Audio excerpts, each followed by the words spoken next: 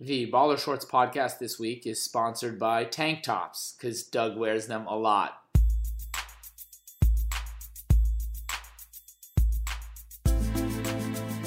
Welcome to the Baller Shorts podcast. Ben Tudum, I'm here with Doug Kraustein, and Doug is feeling good. Ben, let me stop you right there. Let's talk about the Knicks. Let's talk about my New York Knickerbockers. We've been putting this off for way too long, but they are now one of the elite teams in the NBA. Elite. No, I'm kidding. They're playing real well.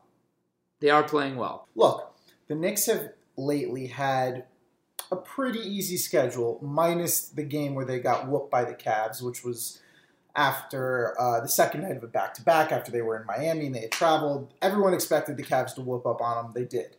And we didn't have Derrick Rose. But let me just say this. I've been to three of the recent Knicks games, and they look good. They pass the eye test. They look like a good team. They have, in my eyes, two All-Stars with Mr. Porzingis and Mr. Carmelo. And Derrick Rose, while he's never going to be MVP D-Rose, he looks really good. He's not All-Star caliber, but he looks really good. Let me stop you right there. And later in this podcast, we're going to talk about All-Stars. We're going to talk about a couple of trades we'd like to see. We're going to talk about the struggling, to say the least, Timberwolves and Tom Thibodeau. But is Porzingis an all-star based on his current performance per se, or based on his current performance plus excitement about his potential? It's a good question. It's hard. Look, I think he's an all-star, and I'm biased. So it's hard for me to remove myself from that situation and not say that, yeah, he's garnering all-star consideration a little bit because of what he could be. That being said, he does some things on the court that no one in the NBA can, and no one ever has at his height. He's 7'3", and he's a perimeter player. He doesn't really even have a post game. One thing that's been really interesting is watching how Carmelo has responded to Porzingis' emergence. Because there's been a lot of debate, there especially was last year. Would Carmelo let the kid have a good chunk of the offense? And you still see some games where it comes down to crunch time and Carmelo says, give me the ball, and everyone clears out. That's all games. That's all games that go into crunch time. Although it's better, and you will see some possessions down the stretch that do go to Porzingis. And one thing that I've loved about him this year compared to last year is how much he attacks the basket and the mid-range. Last year, he would attack the basket on offensive rebounds if he had a wide-open hole, but he didn't quite feel comfortable doing it off the dribble. This year, he's unleashed a series of spin moves, more post moves, and ways to get to shots on the mid-range. He has a wonderful bank shot from 10 to 14 feet away that he gets in that pinch post. Yes. And he has 5 different ways to get there, whether it's the spin, whether it's sort of a modified dream shake. And like you said, those different tools make him a truly special player. Yeah. Are the Knicks fans, you're a Knicks fan, are you guys the most excited you've been since the 2012 team with Jason Kidd? I was going to go back further. Oh. How excited were you in 2012? At what point? At this point in the season? No, at any point. Oh, I was very excited. I thought during that season that we had a solid chance to give the Cavs a run for their money if we made the Eastern Conference Finals, which we didn't. We were the 2 seed, and the Pacers beat us. The Pacers beat us, I want to say, in 6 games, and they were the better team, and we were way too reliant on threes. But I'm not as excited with this team. I don't think this is a 2-seed team. Right now, it's 9:07 on Tuesday. The game versus the Suns is about to start, but as it stands this second, we're the 3 seed. I don't see that happening. I really see this team as like a 5-6 seed. That's what I said in the beginning of the year too. I said I'd be very happy if this team got the 6 seed. So which of these pieces do you want to see on the team next year, 2 years from now, 3 years from now? Is Derrick Rose on the team 2 or 3 years from now? I think it's fair to say that no Knicks fan wants to see Joe Noah on the team 2 or 3 years from now. No, but unless they could stretch him or amnesty him if another amnesty comes out of the new CBA, which I don't think it will, we're stuck with him. So push him to his side. He's on the team throughout his contract. I think I'm resigned to it. I think Knicks fans have to be resigned to it. Maybe they buy him out in the last year, but right now he's on the team. In terms of Rose versus Jennings, because they're both free agents, they're both playing better than I think people expected coming into the year.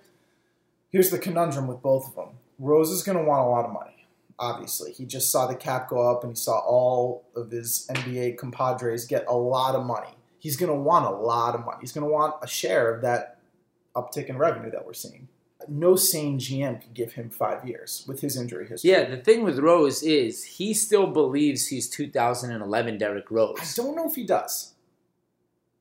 I think it's hard to get to that point mentally when you've been that great. Mm-hmm. And you hear the way he talks, and occasionally he resigns himself to the fact that things have gone awry in his career and that he's had to adjust. But some of the comments this summer were downright stunning, when talking about, super team and how great he can be and how he thinks he's one of the best point guards in the league, and he puts himself still in a class with people like Russell Westbrook. He does that. Yeah. And I don't know whether that's a belief that he can get back. So I don't know whether that's one of two types of disillusionments. Disillusionment one could be that he could get back to where Westbrook is. Disillusionment two, which is probably worse, is that he currently thinks he's there. Right. Okay, look, I can't speak for his psyche. He, at his peak, was the best point guard in the NBA, as evidenced by his MVP, right? For 1 year. For 1 year, whatever. But say that was his peak, because I don't think he's ever going to get back to that point. Agreed. The issue with him is I don't think he's ever going to be I think he could be a top 10 point guard. Like the 10th best point guard in the NBA. I think he could get to that point. I haven't even mapped it out. I'm sure right now there's 10 point guards in the NBA you can consider to be better than him. But he's going to want to get paid. It's like it being a starting NFL quarterback. So what's the plan then? The mediocre starting NFL quarterbacks like Joe Flacco and Eli Manning get paid. So the mediocre starting point guards in the NBA are going to want to get paid too. Do you pay him? Is he the point guard on a Knicks championship team? Can he be? And what needs to happen to that team? I don't know. Because I would have trouble seeing it. The roadmap for that. I don't know if this construct of the Knicks could win a championship. As much as I want one for Melo and I want him to win one, I don't know if we can without some serious luck in the draft or something. We draft a superstar whenever we have a draft pick, but I do think he's the point guard of the Knicks next year, and I don't think Brandon Jennings is on the team because I think Brandon Jennings goes somewhere where he takes the most money he can get to be a starting point guard. And I don't think he's good enough to be a starting point guard. I think he's one of the better six men in the league, and I think I would love for him to want to be in this role next year on the Knicks, but I do see Derrick Rose coming back. He loves New York. He wants to be back. I don't know if we'll give a discount, but he wants to be back. Let's go back to Porzingis for a second. And I think we were saving this for a little bit later in the conversation, but why not hit it right now? Okay. When people talk about the great young big men in the game, they talk about Anthony Davis and Karl Anthony Towns, and the list usually stops there. Yep. They almost talk about Porzingis as some sort of mythical creature that's not exactly a human basketball player. They literally call him a unicorn. There you go. Unicorn's real, Doug. But I looked at some stats. Anthony Davis, 23 years old, averaging 31, 11, 3 blocks, 29 PER. Karl Anthony Towns, 21 years old, 22, 11, 1.4 blocks. His numbers are down this year, 22.5 PER. Porzingis is 21, just like Karl Anthony Towns. Numbers down from both of those guys, 20, 8, 2 blocks, and just under 20 PER. Numbers say that Cat and AD are better than Porzingis. Yeah. I think by the eye test this year, Anthony Davis looks a step above both. People still want to give Towns the love that he earned last year. Number one, why isn't Porzingis mentioned in the same breath as those two? And should he be? Right now, the reason why he's not is because he's not as good as them. I do think... Well, that was easy. Yeah. I mean, look, those are two great players. I almost want to say that Anthony Davis is tier 1 of those guys. Karl Anthony Towns is tier 1B, and then Porzingis is tier 2. Anthony Davis is playing like an MVP candidate on a terrible team, so he won't win MVP, but he's playing All NBA, and I think he will be All NBA if he doesn't get injured or barring a drastic drop off of performance. Porzingis, he's got to put on weight, but I do think he can get there. But there is the whole Melo standing in his way, potentially, as to be the one guy on that team. I don't see that as a bad thing right now. Porzingis is young. He just needs to put on weight. It's also interesting. It's also interesting that he's European, and I haven't done the research on this, but I might. Anecdotally, looking at Europeans and the guys that have become foreign greats, they needed time to develop. While there are club systems in Europe, South America, abroad that make players play almost semi-professionally, almost professionally, in fact, from the ages of 13, 14, there isn't the strength in basketball culture that allows them to truly develop their skills in the same way that the American AAU high school and college system does. Would you agree with that? Absolutely. Absolutely. As you were saying that, I'm bringing up the stats of the guy who everyone likes to compare Porzingis to in Dirk Nowitzki. Dirk, he was drafted when he was 19 years old and didn't really play much in his first season. Porzingis was really thrown into the fire on a bad team, and he played a lot. So Dirk, in looking at his stats, year 2, he was averaging 17.5 a game, 6.5 rebounds. So below his career averages, but, somewhat comparable to what Porzingis is doing now. The next year, 21.8, and then 23.4, 25.1. And these are just scoring stats. All other stats evolved as well. So it did take him, it looks like, to get to his career average, it took him 4 seasons. Took Tony Parker a while. 4 seasons, coincidentally, is how long, you're supposed to be in college. No one ever is these days in the NBA, but yeah. And to your credit, Tony Parker and other Europeans, I completely agree with what you said. There's a bigger learning curve for them as opposed to an American who goes to high school and then 1 year of college. Another guy who I'm surprised he's not mentioned in the same breath as them, is Giannis Antetokounmpo. Giannis? Firstly, one thing I was thinking about Giannis and his nickname, he's the Greek Freak. How come we haven't gotten to the nickname of, he's a super Greek, he's super Greek now? To answer your you wouldn't question, think with super Freak, we'd get a super Greek, a Rick James reference? I Googled, literally for 15 minutes, totally wasted some productivity today, trying to figure out whether anyone had done sort of a Rick James, Giannis Antetokounmpo mashup, super Greek Freak type of thing, and it hadn't been done. So to answer your question, you said, why hasn't his nickname evolved into, and then you broke out into song. That's not a nickname. That's a song using his nickname. It also made me feel very uncomfortable. You guys all should. That answers your question. I wish you could have all seen Doug's face during that little musical interlude. I was uncomfortable. I don't even know. What was your question? I'm still I don't know. We were talking about length. We were talking about Giannis. And when we talk about the great young players in the game, obviously young big men, Towns, AD makes sense. But they're also the 2 guys that are mentioned when you talk about the great young players. Yeah. And Giannis compares favorably to both of them statistically and in the fact that he's leading his team to wins. The Bucks have kind of a ad hoc roster that's put together a little bit strangely, especially without Chris Middleton. I think purposely, but yeah, it is a little strange. I mean, if you told me that Dellavedova and Giannis would be the starting backcourt with Tony Snell playing major minutes, and could that team compete night in and night out? I'd say probably not. I would say that's probably a backup backcourt on a mediocre team. And yet here they are. But Giannis is their point guard. He averages 6 assists per game. Yeah, Dellavedova's right there too. But Giannis is their ball handler. Positionally, Dellavedova is there to guard the point guards. Even though I think Giannis can, I think it's more sensible for him to be guarding, the better wing player. If you're starting a team from scratch right now. He also plays in Milwaukee. If you're starting a team from scratch right now, Anthony Davis, Karl Anthony Towns, Giannis, and Kristaps Porzingis, who you taking? Everyone's health is intact. We just assume, or do we assume they are who they are? They are who they are right now. Then I'd probably go with Towns. I'm scared about Davis. I mean, he's had way too many injuries. The way he plays, I don't know if he can maintain it. Towns looks like he's a little better proportioned and looks like he could absorb more contact and isn't as big of an injury risk. I could be wrong, but Anthony Davis is the better player. But I would go Towns, Anthony Davis.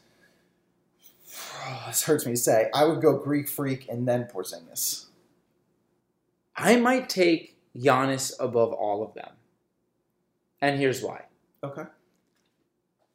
Firstly, I think he's taken the biggest strides year to year during his career.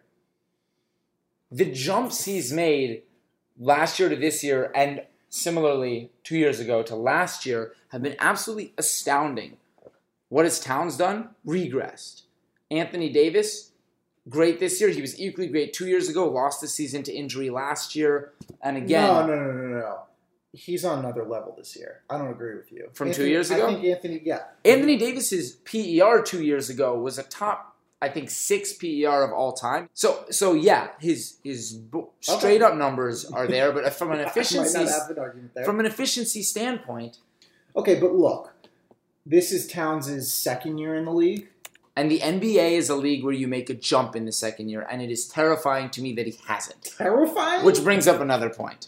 Let me ask you a question. Terrifying? Are you easily scared? I am. I know the answer. He's easily scared. I used to have night terrors. His PER is almost to the 100th decimal digit the same as it was last year. So I don't know if that's terrifying. It is also a product of him being in a new system with a new coach. Speaking of said coach, is Tom Thibodeau at risk of being fired? No. But I think you think he is, hence why you asked me the question. So do you want to address it? I don't think he is, but I think he should be. Let me tell you some stats. I wrote some things down on a notepad today. Wow. We're like getting more old school. I was sitting on the train writing notes, and people were confused. Like, why does he have a pen and paper? The Timberwolves are 6-18 as we speak. Yeah, they're bad. They are currently playing the Bulls. It is now 9:21 on Tuesday night. Do you need the score? It's they came back. They're only down 4. They were down by 20 in the first quarter. And now they're down 4. Yeah. We can trust that they will lose. They're the worst second half team in the league. You hope so. They're 6-18, tied for last in the league. They're as bad as the Philadelphia 76ers. Yeah, they've lost 4 straight, 8 of 9. They're 27th in defensive net rating. Here, we're going to play a little game show. It's called Easy Questions About the NBA. Here's your first question, Doug. What was Tom Thibodeau known for as a coach with the Bulls and as an assistant with the Celtics? His long, slender stature. And try again. This game show has 2 answers. His defense. The T-Wolves are 27th in defensive net rating. Yeah. The Bulls, the first year he took over the Bulls, were 62-20. He came onto a team with MVP Derrick Rose, prime Joakim Noah, a bunch of other solid pieces. I don't know what's happened, and it's baffling to me. But this team is 6-18. I totally think NFL coaches need more than a full year because of how complex things are, how much you have to institute, not only a system on the field, but a way of going about things off the field. The NBA is a smaller unit. There are less moving parts. It often comes down to talent. The Timberwolves have the talent. Number 1, where has their heart gone? Number 2, why do they suck in the second half? And number 3, why isn't, if Towns is a top 15 talent, why isn't he able to put them on his back? That's what top players do. Okay. And you know what? Okay, go. Sorry, that was a rant. I enjoyed it, but I just have to stop you there. First of all, Karl Anthony Towns, as we've established, this is his second year in the NBA. He just turned 21 years old. He can try to put the team on his back, but he, until literally 28 days ago, couldn't go out to a bar and get a beer with his teammates. You're putting way too much on a 21-year-old, and I don't think anyone expected him to take this team to a respectable record. I think that, well, no, I take that back. People did expect this team to make a jump. I didn't agree with it, and I'm always right. That being said, Tom Thibodeau is a good coach. We've evidenced that by his production with the Chicago Bulls. This team was not a fit for him. Individually, he has guys who can be plus defenders, but I don't think necessarily are yet, like Wiggins. Towns is a good defender, not a great defender yet. Rubio is a plus defender, not playing like one this year. And Chris Dunn can definitely be a plus defender. And Zach LaVine is one of the biggest space cadets there ever has been on defense. Right, exactly. He inherited a team of freak athletes who want to run. That's not going to bode well. That's not going to bode well for defense. You could pace adjust it all you want. When a team runs, they're not usually good defensively, A, because they're tired on defense, and B, because they're just focused on getting the ball and going and usually forgetting to guard their guy or call out the screens or watch their guy off ball. It doesn't happen. I think he needs to slow the team down a little bit, and I think he can without hindering their offensive abilities, but it's going to be a bigger transition than I think people realized. This was not a great fit for him, but they gave him full control, and I think that was a huge step in the right direction because he needs to get some players who fit his mold a little more. So I'm trying to think about whether I buy this argument of yours, of fit. I definitely believe that fit matters offensively. That some coaches who have a rigid system, like a triangle offense, that refuse to compromise, need players who work within that system. I don't know if defensively it applies the same way. Because theoretically, a defensive system puts people in positions to help each other, to move, to recognize team things. Defense. And I guess that does take time. But why are they worse in team defense this year than they were last year? Take the best basketball coach in the world, Mike Krzyzewski. Take the best NBA players in the world. I don't know. Let's just call them Olympians. Let's call them the Olympic national team. Oh, because they are. Because this has actually happened.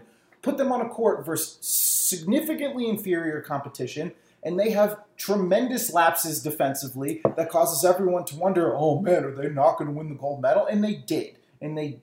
They came together, and they won the gold medal because they're amazing. But they were not great defensively. That is a good point. Thank you. But my question is... Oh, I was going to mic drop and leave. And I totally get that it takes time to congeal. But this is the same team that he had last year. Not that Tibbs had, but that the T-Wolves had. But it could be different systems. Literally the same five starters. It could be, more help defense. It could be, maybe they switch pick and rolls and they didn't switch pick and rolls. I haven't watched them enough to know whether they've really changed anything fundamentally between this year and last year. But I think it takes more time. I think Thibodeau's a good coach. I think he's this offseason going to get a few role players you'll see who are more his speed. And I think as you knock your mic down, because I knocked my mic over, I got excited. About my argument, which is destroying yours. Well, here's a question that I have. I'm asking you a lot of questions. Is there a record after this season at which Tom Thibodeau's services are no longer retained? This season? So say a fireable record for this year. If they go 15-67, is he the coach next year? Yes. They won't. I think they'll improve. But I know. I'm just saying, theoretically, if they go 11-71, is he the coach next year?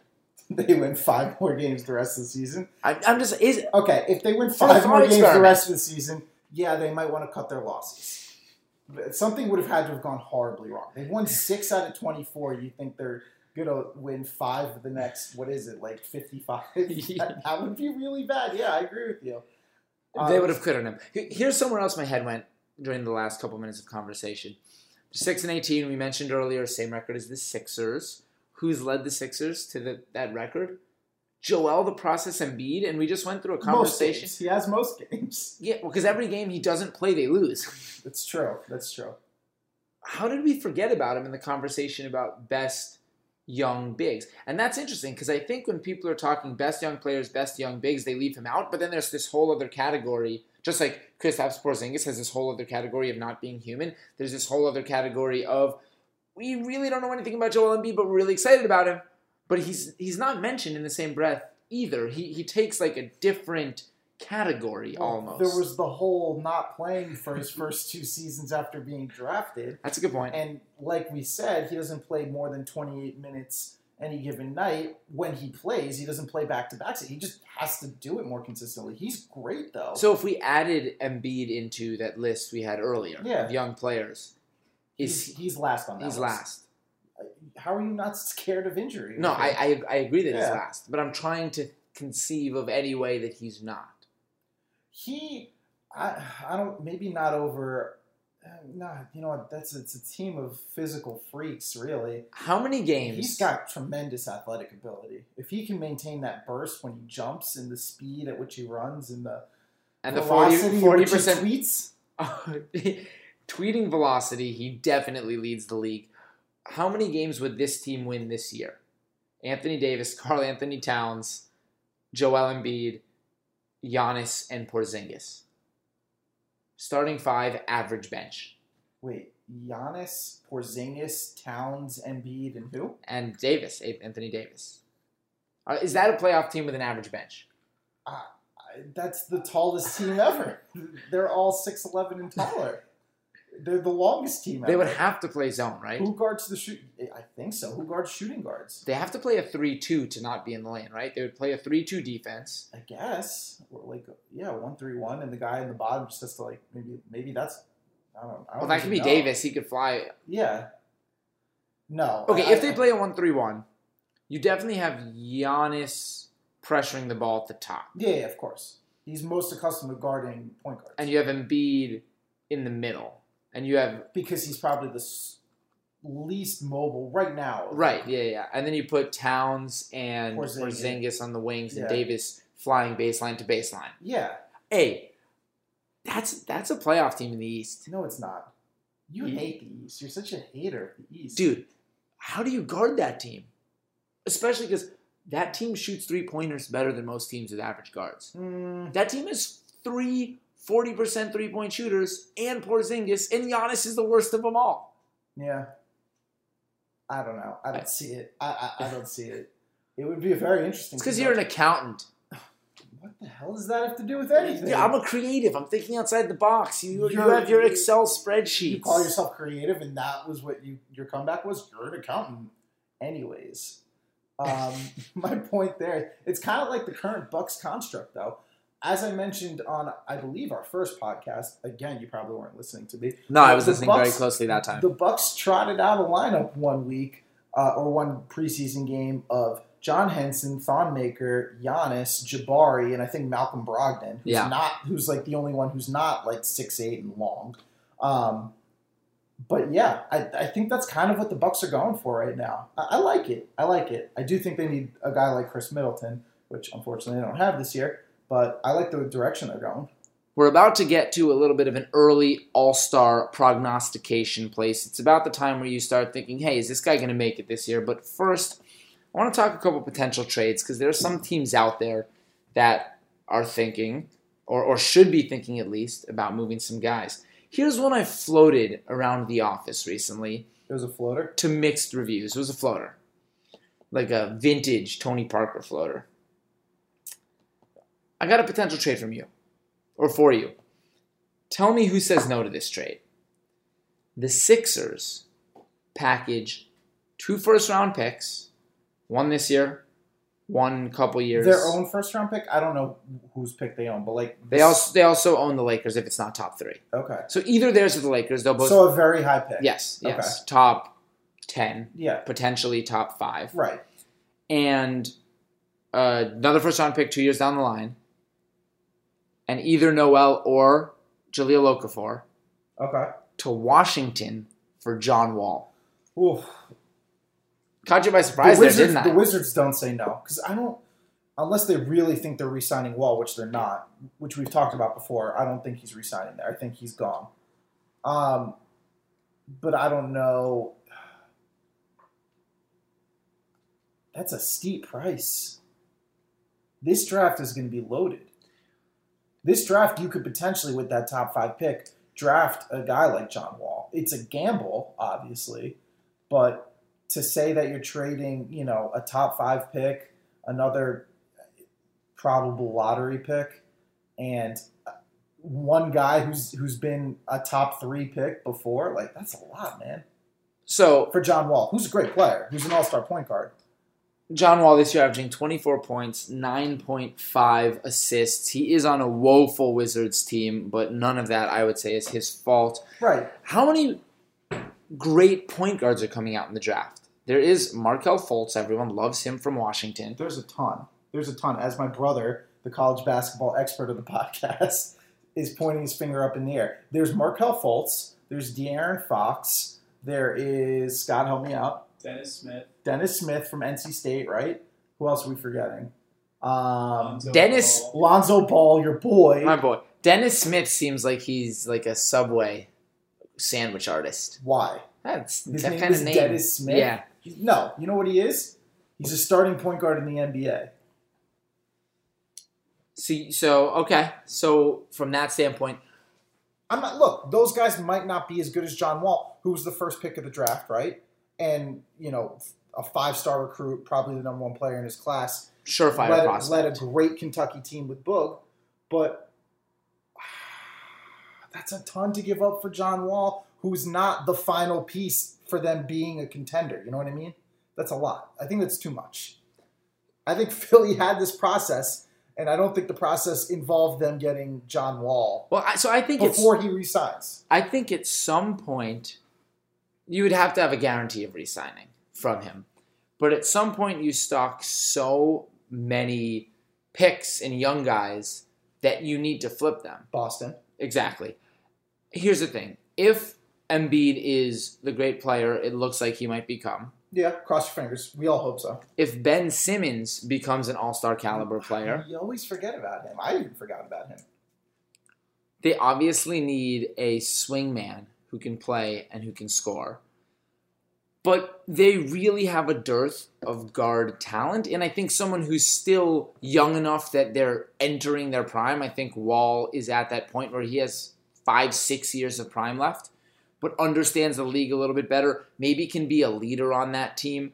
No one in the organization, I'm not counting Colangelo, but from Brett Brown to any of the players, they don't have anyone who can be a leader, I think, and a voice to those young guys. Yeah. Follow me. I will get you to somewhere. Now Wall's never really done it. Wall's never done it. He had that one playoffs that if he didn't get injured, they were going to be in the conference finals 2 years ago. That was just 2 short years ago. Yeah, I don't know if I call him a leader type, though.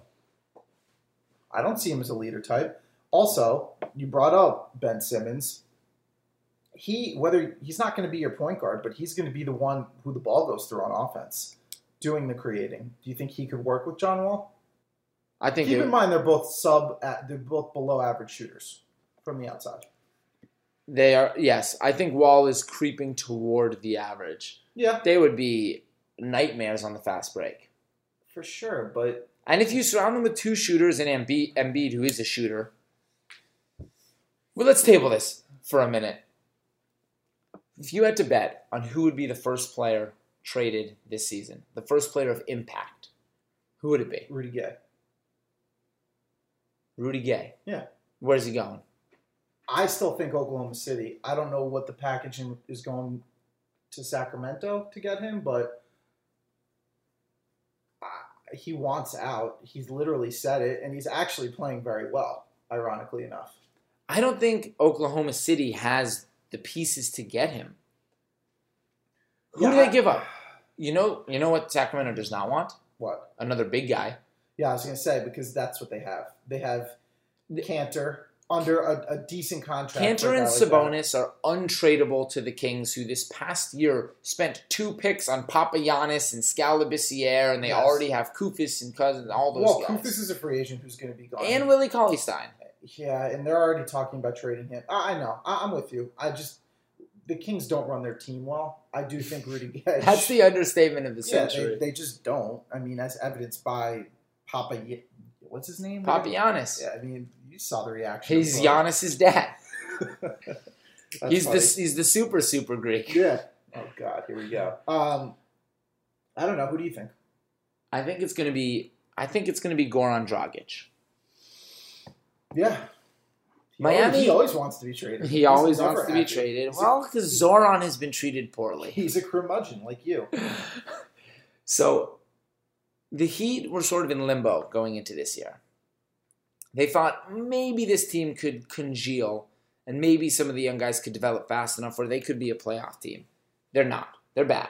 They're a bad team. Yes, they are. And their future does not exist in Goran Dragic. And I think even though this league is overloaded with guards, there is a spot for Dragic to go.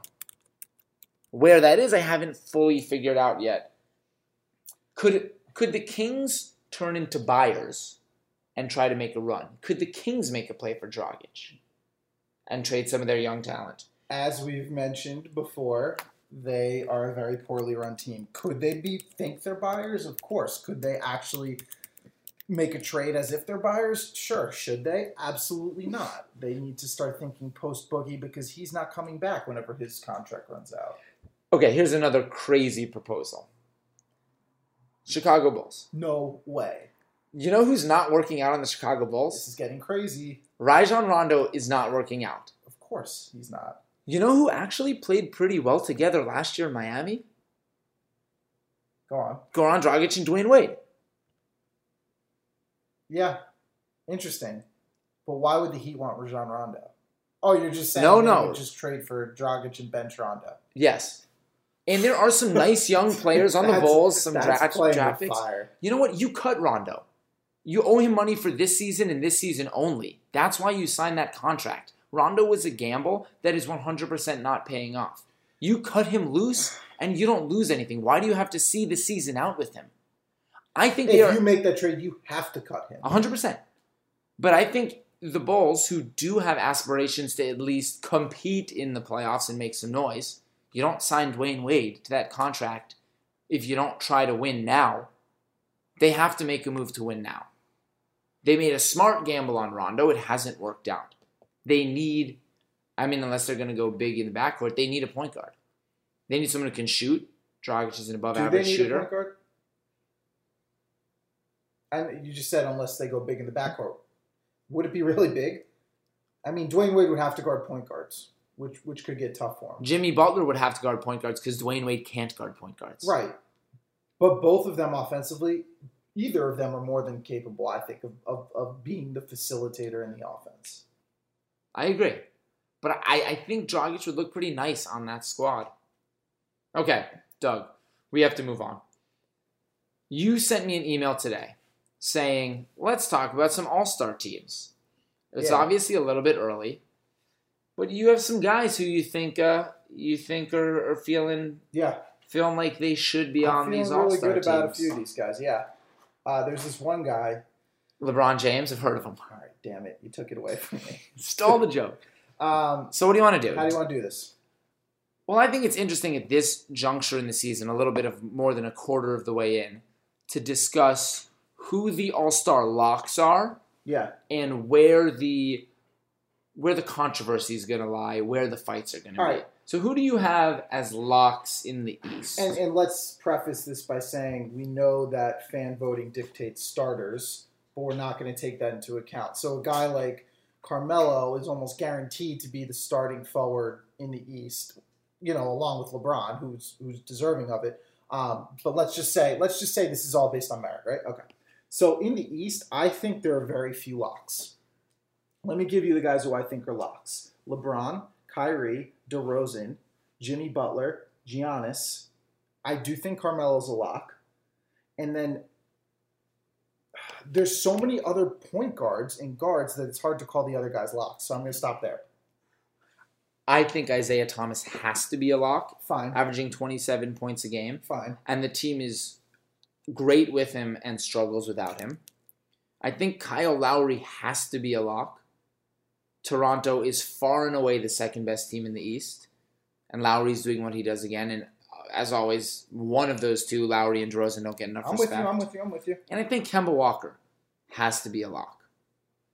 Okay, I'm glad you said that. Those are the guys I have on the team. I have Isaiah, Lowry, and Kemba backing up the guards of Kyrie and Greek Freak in the starting lineup.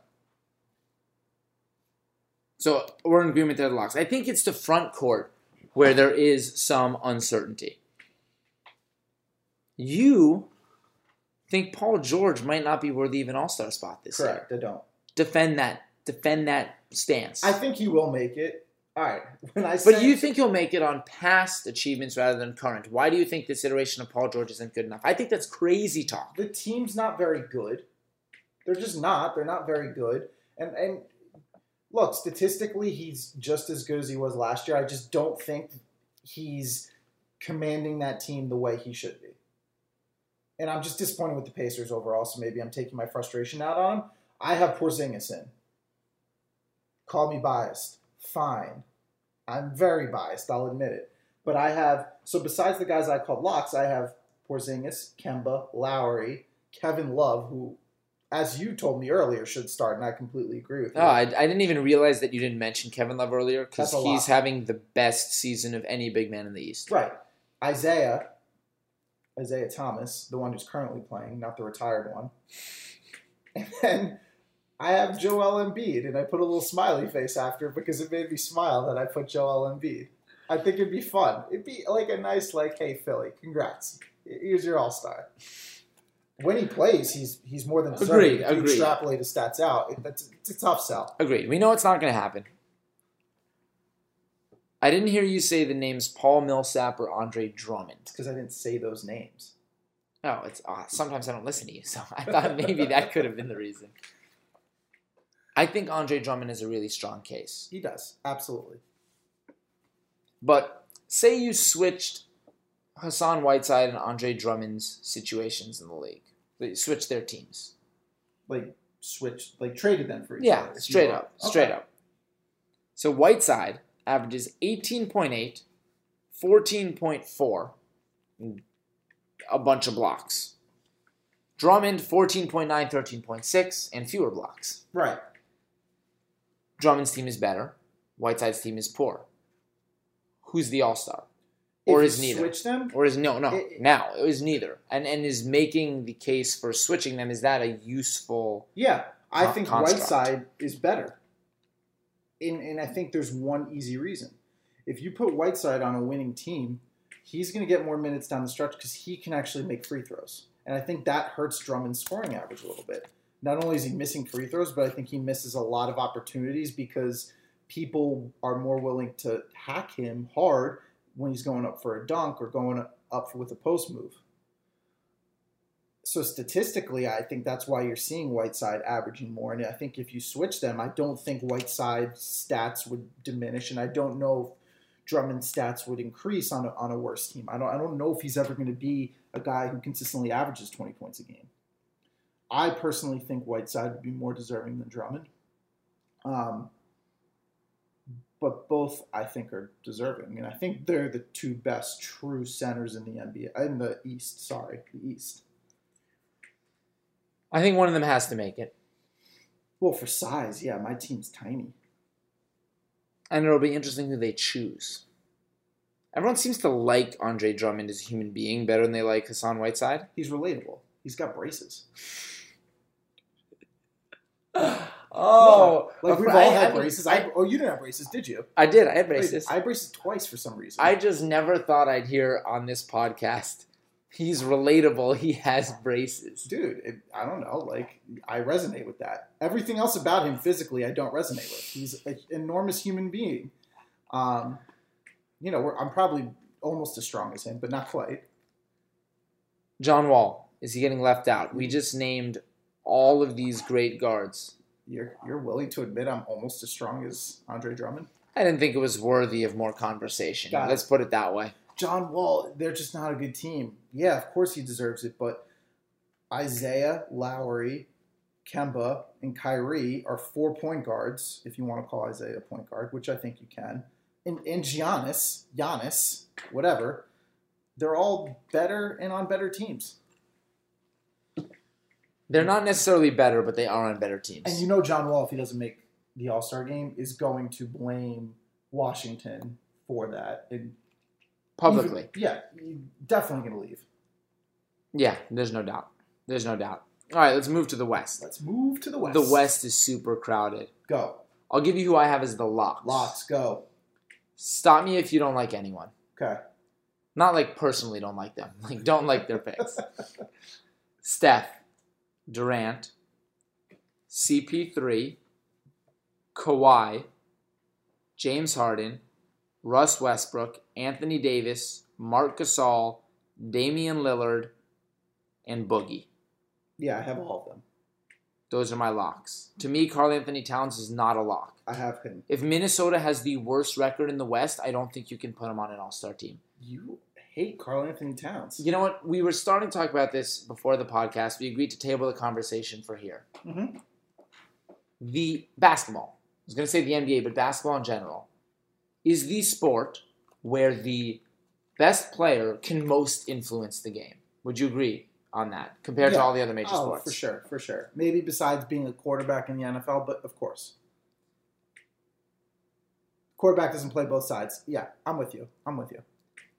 If you're the best player on a team and you truly are an elite player, you yourself should be able to get your team to within a sniff of 500.